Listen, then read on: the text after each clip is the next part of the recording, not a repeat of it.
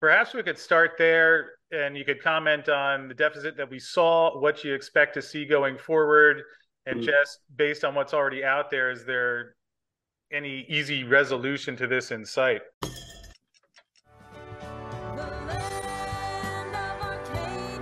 Well, hello there, my friends. Chris Marcus here with you for Arcadia Economics, and quite excited today as we have what I think will be a great roundtable in the quest of trying to unravel where the silver is going to come from to meet the needs of the world in the upcoming years, especially as we're in the midst of a debt ceiling situation, which tentatively calls for just removing that limit till January of 2025. So things not looking much improved on the fiscal situation. And then in the midst of that, we're attempting to go green. We already have a silver deficit. We have a silver price that is not really encouraging a ton of new investment to go out there and find more silver. So a lot of factors adding up, and we're going to see if we can get to the bottom of this today. And before we begin, would love to introduce what I believe is a great panel here, joined by Michael DiRienzo of the Silver Institute over there in Washington. And Michael, it's great to have you back on the show. It was a pleasure to meet you in person finally last year at the Silver Symposium. So welcome on in, my friend. Good to see you today. Likewise, thank you. And also we have Jorge Ganoza of Fortuna Silver.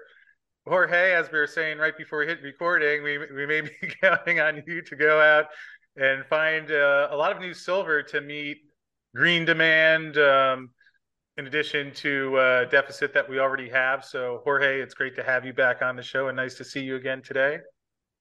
Thank you, Chris, and a pleasure to be here again with your panel. Well, it's great to have you and your extensive experience in silver and mining. And of course, we also have Peter Kraut of the Silver Stock Investor and also the author of The Great Silver Bull, who's done quite a bit of research. And I know, Peter, you're following Watching America and a little bit stunned at some of the numbers that come out, like all of us. And just great to have you here as well. So, how are you doing today, sir? I'm doing well. Thanks for having me, Chris, and it's always a pleasure.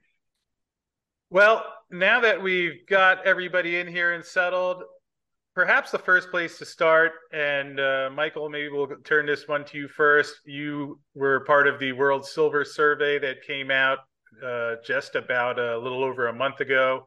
And you guys found that we had a 237 million ounce deficit in 2022.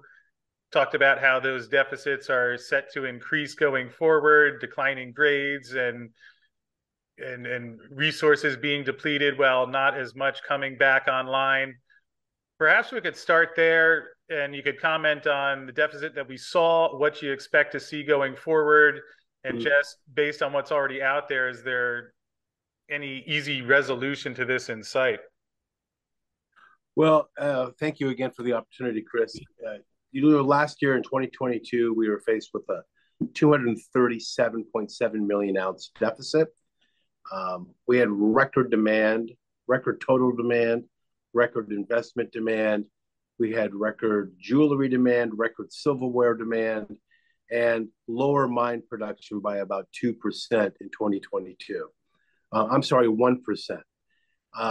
That led to the second consecutive year of an annual deficit. And we're also projecting that this year there should be about 114 million ounces of silver in the supply and demand deficit for 2023. So, quite frankly, we're calling for higher demand this year. We're calling for another record in industrial demand. We're looking at numbers that are just slightly smaller when it comes to net physical demand for 2023 and slightly smaller in the jewelry and silverware category. But that's primarily due to India, which just had a banner year last year. Their investment demand grew by 188%. Their jewelry and silverware demand grew by 80% and 27% respectively. It'll be hard for them to maintain those numbers, but nonetheless, we think that demand side will be quite strong in 2023. And we just think there's going to be a very minute less than 2% or 2% increase in mine supply, but that's really primarily because of some projects that are coming online, some projects that had been shuttered coming back online, and that's how Metals Focus, our consultants, get to that number. So we are looking for another deficit. It'll be the third consecutive annual deficit, and we'll be reporting on what we see late this year during our interim silver report.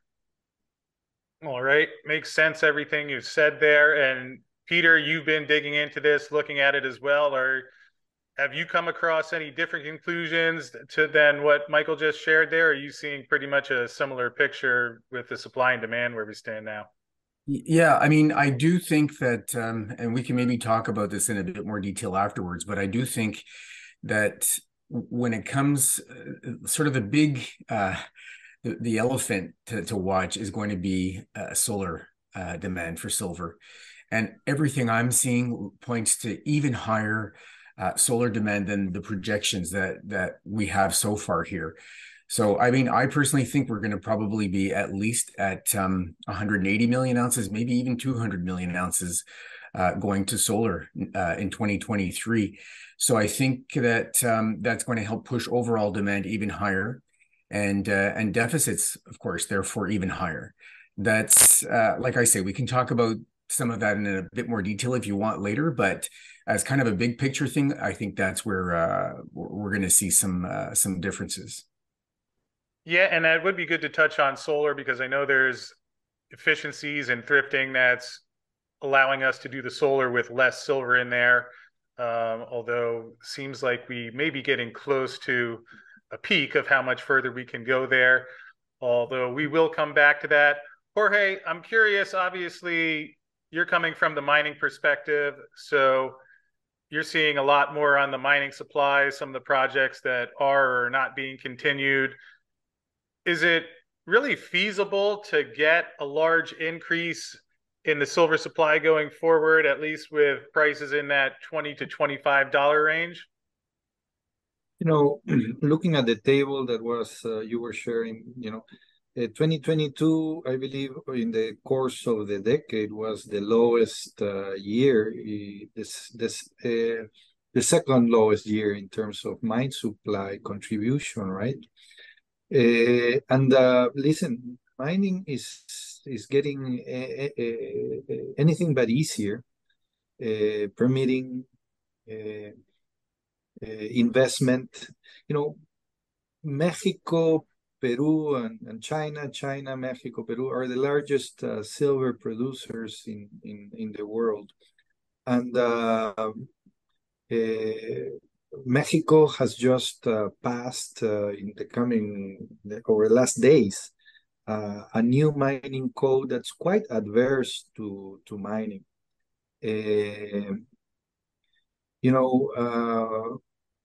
What is that going to do to foreign direct investment into the mining sector? Still to be seen, but it's a law that reserves mineral exploration in open ground for the state, puts barriers to development of new projects.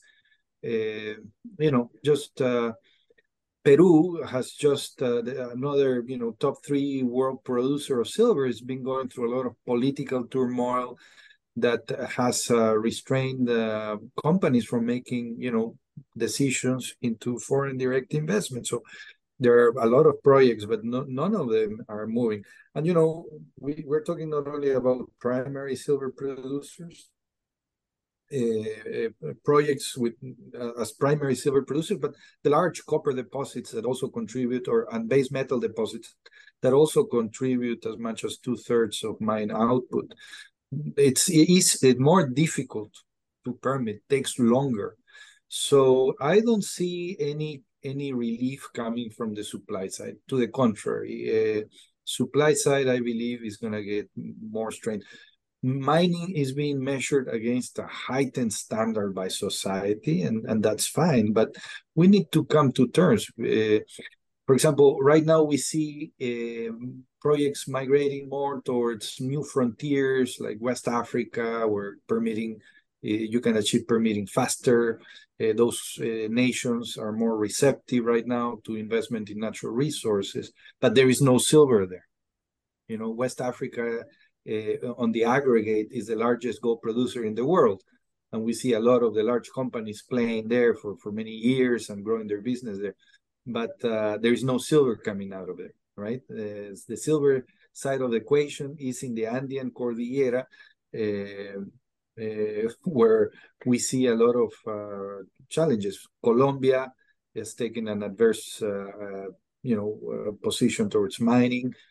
Chile, it's Chile, the largest copper producer in the world and an important silver producer as a byproduct, is debating the future of the mining industry and the role of the state.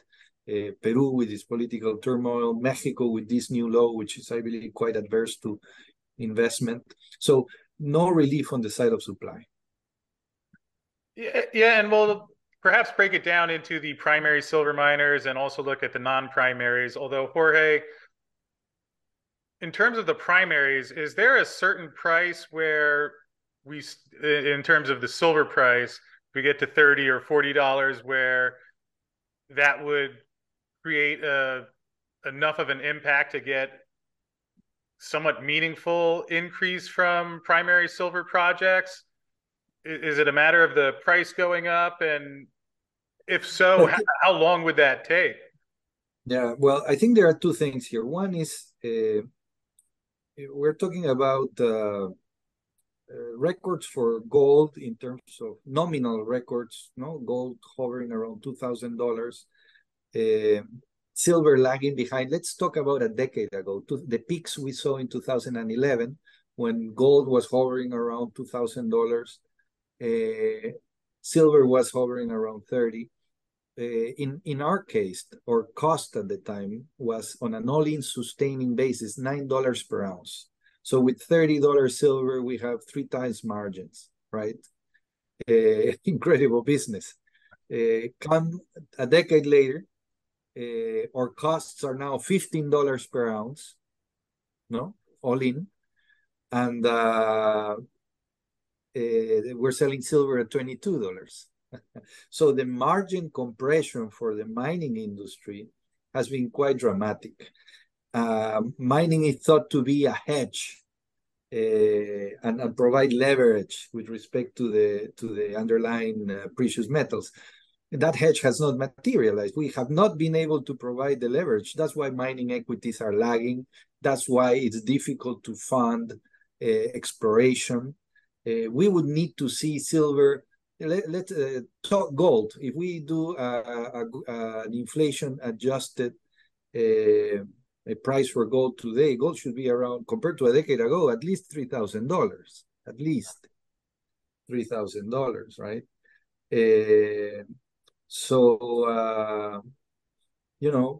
There's been tremendous margin compression for the industry, and that helps explain why exploration investment has been curtailed, right? So where the new discovery is going to come from? We talk about record prices on nominal terms, but inflation adjusted, there's just been margin destruction for the industry over the past years. What price does silver need to see to motivate or generate sufficient margin to see? I think, listen, $22 is not a bad price. We all want to see 25, 30, or whatever. The problem is we are facing permitting constraints. I go back to my original statements.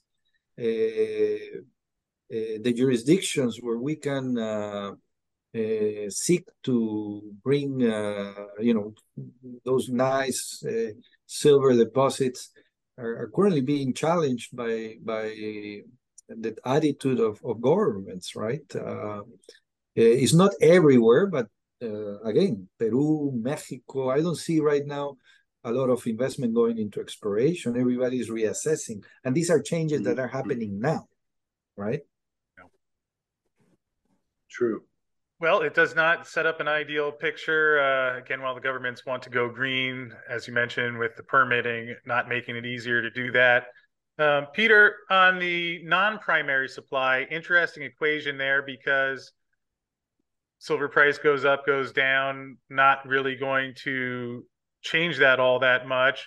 Perhaps we could say that one of the bigger factors will be if there's a recession or a depression, and you could see conceivably some of the industrial demand go down, but then in that environment, you might also see some of the production of copper and lead and zinc and some of these other metals go down. So, what could you put in context for people about how to look at the non-primary side of the equation? Yeah, that's a great point, Chris, because you're right. I think a lot of people don't realize about 25% of silver is primarily silver mining, and then the other 75% is as a byproduct. And of that byproduct, if you look at 100% of silver mining, 60% comes from base metals. So, and only about 15% comes from gold mining, and then the rest is primary silver. So if you, and I mean, it's going to have some influence because you can't just turn a mine off overnight. But if there is a recession and there is a slowdown of some sort, and 60% of silver comes as a byproduct of base metals, and base metals slows down to some meaningful degree, then yeah, I mean that could certainly affect the amount of silver that's coming out of the ground. And where's the potential? There's a decent potential increase from, let's say, gold, which would likely benefit in a recession. Not immediately. So I think that the downward trend in terms of new total ounces coming to market and the ore grades we were just talking about to some degree just before with Jorge, I think that's going to be the overall sort of a defining view in terms of what's likely to happen with silver coming to market. And yes, recession is not going to help in terms of silver coming to market, but silver, the silver price itself, and that's almost like you've got these opposites that are just compounding the problem. So you've got perhaps less silver coming to market and a potential for higher silver prices. Silver does really well prior to recessions. It doesn't do as well as gold during. But then coming out of recessions, it outperforms gold. And so the outlook could be quite strong. And yet you're going to probably have this lag of production. So that could exacerbate even higher silver prices. And I mean, Jorge, you can maybe correct me if I'm wrong on this, but if silver prices go up significantly and stay up, that means higher margins for the miners, to whatever degree, primary or byproduct. If they see that these higher prices are being sustained and they decide, well, this is great, I can earn the same profit with lower ore grades. I'm gonna, if they have that flexibility, they could potentially mine from lower grade parts of their deposit, make the same dollar profit returns or even higher, and bring less silver to the market. So it could actually exacerbate the shortages. These are just some of my thoughts. Yeah, it makes a lot of sense what you're saying there. And perhaps one that I'd like to, Jorge touched on a little bit, but maybe we'll get all three of your opinions. In terms of the Mexican mining laws, which obviously Mexico being the largest silver producing nation, we'll make this a two-parter. A, do you think that they will ultimately go through? And B, if so, or if not, what impact that will have and how problematic that will be? Michael, why don't we start with you on that one? Sure. I mean, yeah, I think that there's always room down the road to adjust that mining law reform package that was recently enacted. It's a little better than originally proposed, from 15 to 30 years. So there's some relief there, but there's a lot of work to be done. I mean, elections do have consequences, as we all know, and the political impact on business, and not just the mining sector, is very relevant. And I think Jorge touched on it very, very well. It's not just Mexico; it's other countries as well. The geopolitical dynamic is shifting. It's changing. There seems to be in some of these once glorious mining countries a pushback against the industry. That's a problem. And it's really going to be a problem down the road for those elected officials who don't at the moment realize the importance long term of these investments in mining, because essentially everything has to be mined, right? If you're going to follow the path of decarbonization, if you're going to follow the path of climate control, you're going to need these minerals. And you're certainly going to need a lot more silver if you base this on the projections of some of these governments and what they want to do. We've seen a massive growth in solar installations across the globe in the last several years. We're calling for another increase in PV demand going forward. But if you're not allowed to mine, or if you're penalized for mining the underlying asset which makes these products work, it's going to be a problem. So I'm hopeful that Mexico turns around and gets back to the original number of 50 years instead of the 30 now. It is better than 15, but as Jorge outlined, it's not just Mexico. There are other countries, Chile, Peru, and so forth. And, we talk about China. The interesting thing about China's silver mining is that it's not one big deposit. It's a series of smaller deposits throughout that massive country, which gets them to this big number. So it'll be interesting to see how this plays out. But these elections are so important, and we'll just have to see. Okay. And Peter, any thoughts on whether these are likely to ultimately be enacted and how problematic that could be, if so? Yeah, so I mean, I'm cautiously optimistic, somewhat optimistic, because I was actually speaking to a company, a silver producer and explorer / developer in the last week or so, and they have someone on their board that is very connected and has a really, really good history with mining in Mexico, and she is telling them that what she is seeing is that these laws, as her insight, I guess, and what the kind of rumors going around that she's getting to get insight on, is that they look like they are going to be somewhat considerably watered down from the initial rhetoric, so to speak. And so on that basis, they feel quite comfortable with how it's ultimately going to play out.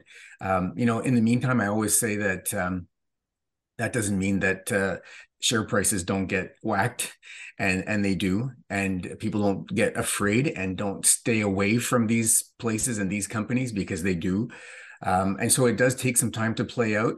But again, as I say, it's almost as though you hear this really sort of tough talk at the beginning. It helps these leaders to get votes, and then reality eventually sinks in. They realize the importance of the industry to their coffers, so to speak. And so, as I say, I'm cautiously optimistic. I think that we could see a lot of that initial rhetoric considerably watered down, and we could be at a not so bad place when it ultimately gets finally written. Okay, Jorge, anything you'd like to add on to that? I know you talked about it a little bit already, but well, I operate mines in 6 countries, and right now the worst mining code, based on what's just been enacted, is in Mexico, right? For the industry, right? There might be companies that, because of their moment in time, are not so demanding on permits or whatnot, but there are just some crazy nonsensical issues in the law that, they're so nonsensical that you would expect they get straightened out eventually, right? But for example, what's the most capital intensive phase in the development of a mining project, from exploration through to production? The most capital intensive phase is the construction, right? Under the new mining code, you cannot use your mining concession, which is what holds the value of the resources and reserves. You cannot use a mining concession as a guarantee for a loan, for a bank loan, for example. You can only use the concession as guarantee once the mine is in production. Absolutely nonsensical, right? As I said at the beginning, the new mining code reserves the exploration in open ground for the state. So basically, there will be no more exploration in open ground in Mexico. If you have your concession, you can explore there. And then they made it more difficult to gain permits for that exploration work, right? So we still need to see how all this plays out, but the law has been enacted, right? They will not grant new mining concessions, no? And they're challenging open pits. I mean, it's really, I find it really a bad law. I mean, as I said, I operate in 6 countries, and this is the worst I see. And, we have a very good business in Mexico. I think Mexico is a country with a long and proud mining tradition. Strategically, we'll continue to pursue business in Mexico, but short term, I think we're going to be tactical about our investments in Mexico. Yeah.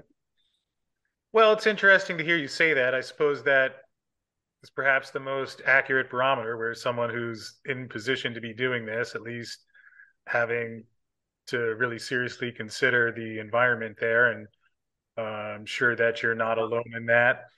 Another question I had, and Peter, I'll give this one to you. In terms of what we're seeing with a divide in the geopolitics around the globe, obviously we have a war going on in Russia. We're seeing East split away from the West. China and Russia, both large silver producers. Do you see that adding to this situation as well, where maybe they say, all right, we're not sending any of our silver over, in the West and Europe and other places have even more pronounced issues because of that? Yeah, I do actually. I mean, a couple of months back, I gave a talk where I said, silver could ultimately become a critical metal, like so many others have in the last couple of years. And actually, in my book, I talk about the parallels, especially in China with rare earths. Back in 2010, they had reduced their export quotas by 40%.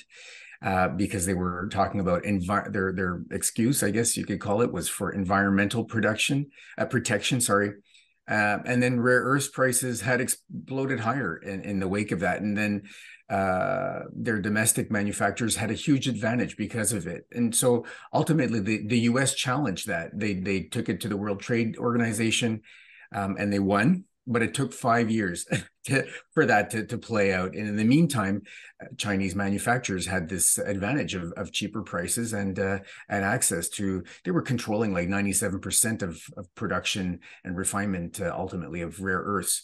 So, we've seen any of us, I think all 3 of us here, or all 4 of us, have seen what's been going on with silver, and we just talked about the numbers, how important it is, how little of it there is coming to market versus demand, and whether it ultimately gets deemed a critical metal or not, I don't think it changes the criticalness of it.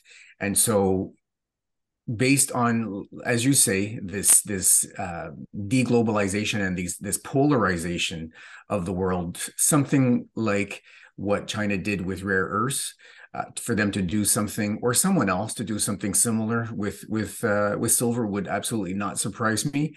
And I mean, that would be pretty dire in terms of supply, and pretty crazy probably in terms of price. So that is absolutely, I think, something to watch. Yeah, it's a bit of a concern, especially with, unfortunately, the tensions not easing so much to this point. And Michael, question for you on the demand side. You talked a little bit about India, that had that 300 million ounces, which was imported last year, which was a rather stunning amount. So far, it looks like in 2023, that number has pretty much dropped off a cliff for India in the first couple of months compared to what we saw last year.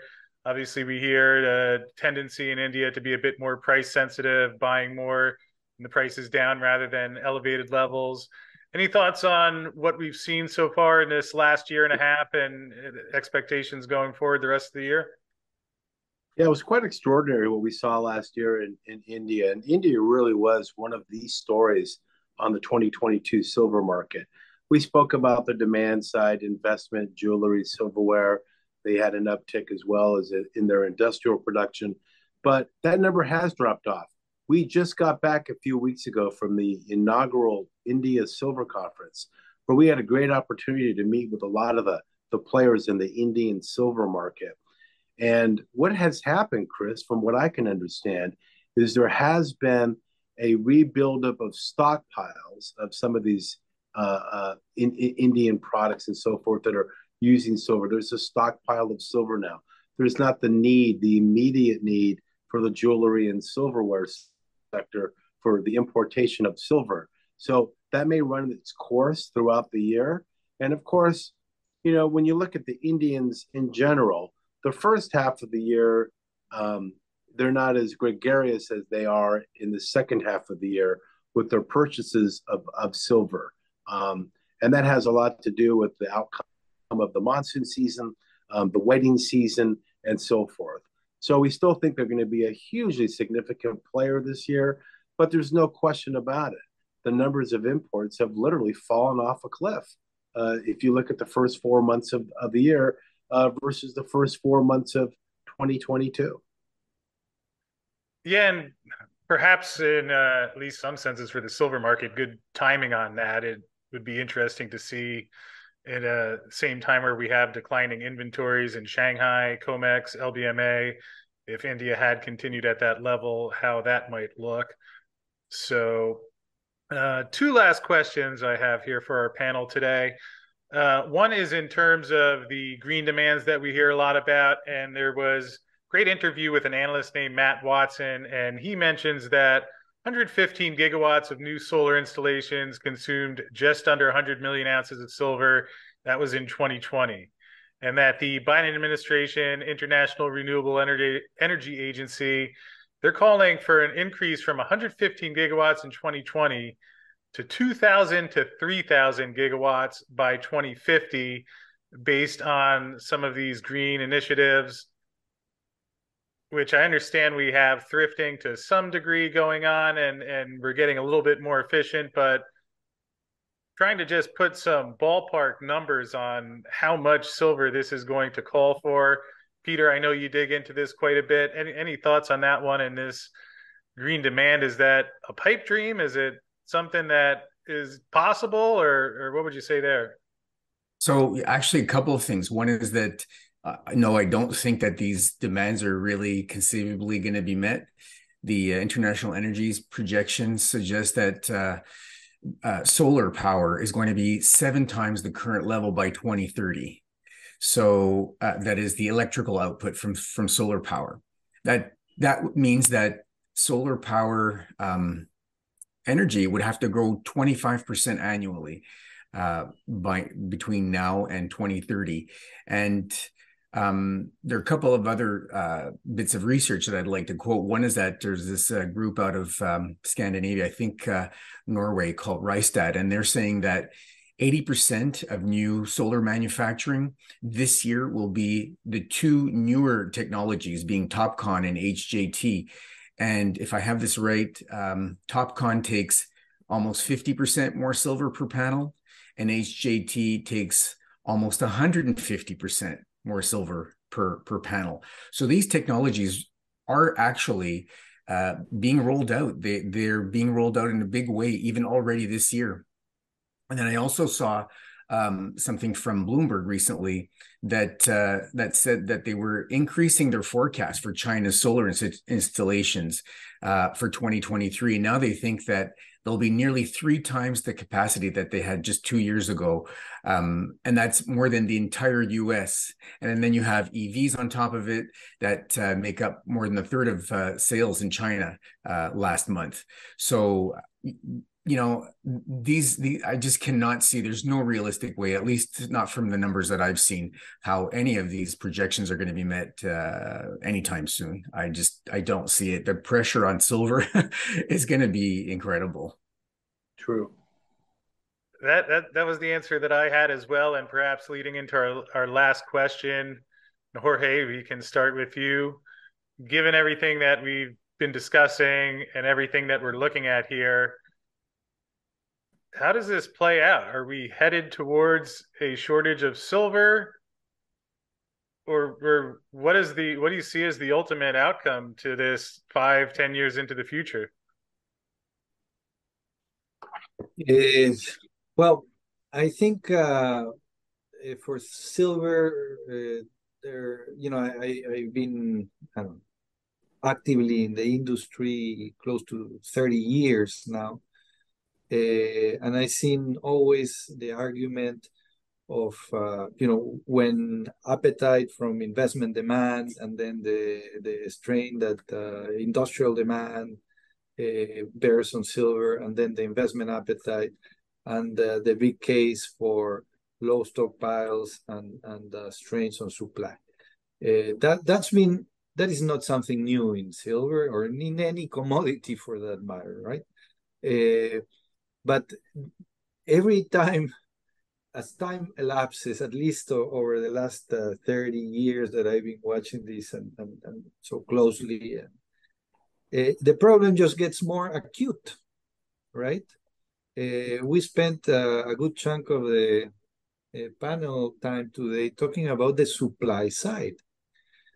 When investment demand comes, and it will come massively, I believe, at some point. I'm not going to predict when or not, because that's not my business. I'm long every day. As I telling you before, I am long precious metals for generations by now. So investors have sometimes the timing issue of when should I invest into the sector or not.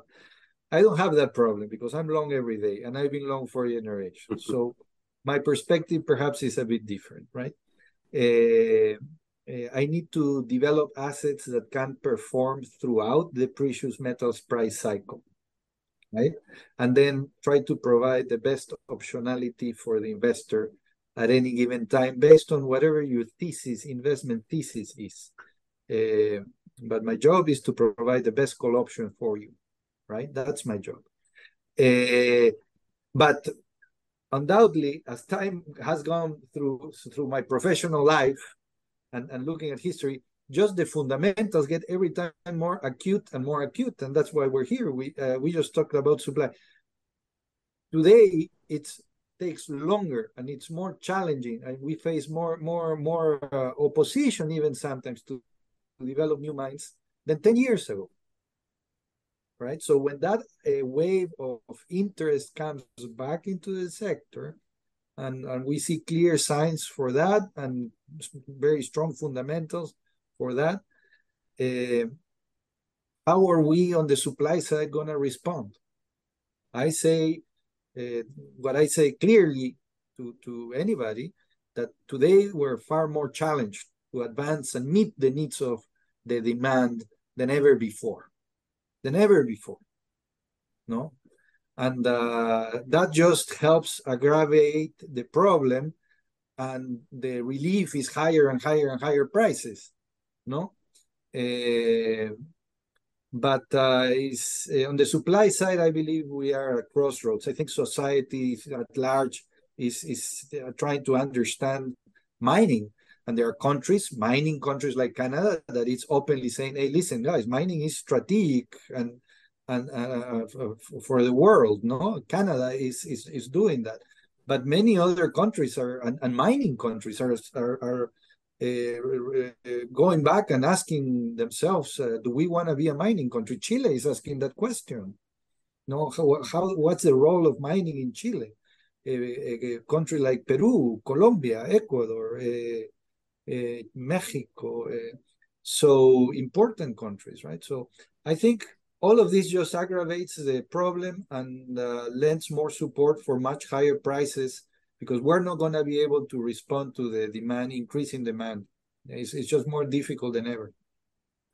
Yeah, it really does seem to set up a bit of a perfect storm. And interesting how you mentioned that we have seen some of these concerns for a long time, but just growing more acute and severe. And Peter, you've written the book on this, so you've had plenty of time to think about it and research it. And you laid out a great case, and we'll mention that book before we wrap up. But where do you see this headed? What is the ultimate outcome here? Well, I mean, I completely agree with what Jorge just said. I think that supply is going to be very challenged to respond. And then investment is going to be the wild card. And I continue to see the industrial side of demand to providing sort of a rising floor under the silver price, and that the investment demand is going to be sort of the wild card that creates this upside volatility in the price. And so ultimately, I see much, much higher prices as well. I mean, I've said in the book, and I've used different ways to get there, but I think we could ultimately see a peak at about $300 in silver.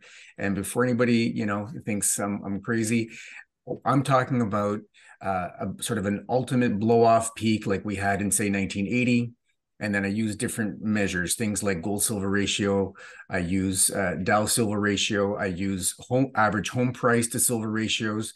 And when I use those ratios and I use my forecasts for the gold price and for these other assets, they, for me at least, all pointed ultimately to about that kind of level. And of course, it would be havoc for the entire side of the industry that uses it industrially, because that would throw a huge wrench into their pricing. Perhaps not everyone, even especially if they use very small amounts of silver, but it would still be very upsetting. So, and I don't expect it to go there and stay there, but I do think that we're going to see some kind of a mania phase in this market, and people should look for it, and start sort of preparing. The fundamentals and the investment demand case are all there. This is going to be a silver bull market for a generation. Yeah, and it's interesting you mentioned, which we didn't talk about as much today, the investment demand, and should we really see a surge come in there, obviously would just add to this. And Michael, your thoughts on how this all plays out? Sure. Well, look at on the investment side, well, we obviously had a great year last year with retail physical investment, uh, coins and bars, set a record. We think it's going to be extraordinarily strong this year. We think on the institutional side of the investment equation, that needs to pick up steam. But when you look at these governments and you look at their commitments to decarbonization and so forth, and while they don't mention silver specifically, they mention other metals, copper, cobalt, others. Um, at the Institute, we have a saying, and I've been trying to say this as much as possible. If copper is the super highway to decarbonization, then silver is the glue. These components, these applications cannot work without silver. It's the best conductor of electricity. It is the glue. It is what makes these components operate. It's what powers the solar panels. The electrical contacts in these vehicles are what makes them go. With the complexity of these vehicles growing, more and more silver will be required. We're talking about EV and BEV today, but what about autonomous driving, which is gaining more acceptance and will be a thing in the next several years? Silver is actually the glue that will hold this all together. I think these numbers that some of these governments are achieving or want to achieve are going to be tough to meet. And I think on the mining side, the silver requirements will be equally as tough to meet. So that creates, obviously, a delta between supply and demand. And, last year we saw a 23% decrease in the amount of above ground stocks held at the various exchanges and so forth and vaults throughout the world. So that's a big, big number. And I'll leave it at that. Well, well said, and appreciate all of you for joining me here today to dig into this, because I think it's confusing for a lot of people. Sometimes wonder, well, why is it worth it to stay in silver when you see price come down sometimes with the paper trading? Yet I think you all laid out a great case for what we're looking at going forward. Michael, can you just let folks know where they can find your great research with the Silver Institute, and perhaps anything coming up on the calendar they should be aware of? Sure. So silverinstitute.org, you can sign up for our bi-monthly newsletter called Silver News at the bottom of the screen on the right. Under Silver Institute publications, you can download at no cost all of our World Silver Surveys since the first one in 1990, plus all the reports we put out. Shortly, we'll be putting out a report on silver in green technology, of course, looking at PV, EV, and so forth. But we also want to examine silver's role in wind and nuclear energy as well. We have a couple other reports coming out this year on silver industrial demand, a 5-year forecast, as well as factors that determine the silver price. So it's going to be a busy next half of the year for the Silver Institute, and we look forward to working with you, Chris, Peter, and of course Jorge, as we work through 2023. Well, appreciate all that you're doing out there, Michael, and shedding some data and reports and information into silver, which not really widely available elsewhere. And Peter, could you let folks know where they could find you as part of the Silver Stock Investor, and also perhaps you could mention how things are going with the book? Yeah, well, thanks, Chris. So things are going very well. The book, since the end of 2022, is now available as an audiobook. So you have it available in paperback and as a Kindle version and as an audiobook. You can, as you're showing now, you can easily find it on Amazon. And other than that, you can follow me real time in terms of the research that I do in my newsletter at silverstockinvestor.com. I'm also on Twitter. That's at Peter_Kraut, and I'm also on LinkedIn at Peter Kraut. So these are different ways that you can follow what I do on pretty much on a real-time basis. Well, appreciate that, Peter. Appreciate you being here as always. And Jorge, perhaps in wrapping up, you could let folks know where they can find out more about Fortuna. Obviously, you've had an exciting month. A couple of days ago, you had the first gold pour at Seguela. You also had a recent deal to pick up Chesser Resources, and perhaps you could let folks know where they can find that and anything else that you'd like them to be aware of going forward. Yes, our website, of course, fortunasilver.com. We are traded in the Toronto Stock Exchange and the New York Stock Exchange as well. And Fortuna Silver, and we just opened a gold mine. People ask me if we're going to change our name or not, but no, we're very much committed to growing our business in precious metals, and we like silver as much as we like gold, and gold as much as we like silver. So yeah, that's Fortuna today. Well, appreciate that. Appreciate all of you being here, and hopefully this was helpful to people at home as they try and understand some of these interesting dynamics that go on in the silver world. But should be a fun couple of years going forward to see how it all plays out. And just thanks again for being here. We'll wrap up, but hope everyone's having a great day out there, and we will see you again soon.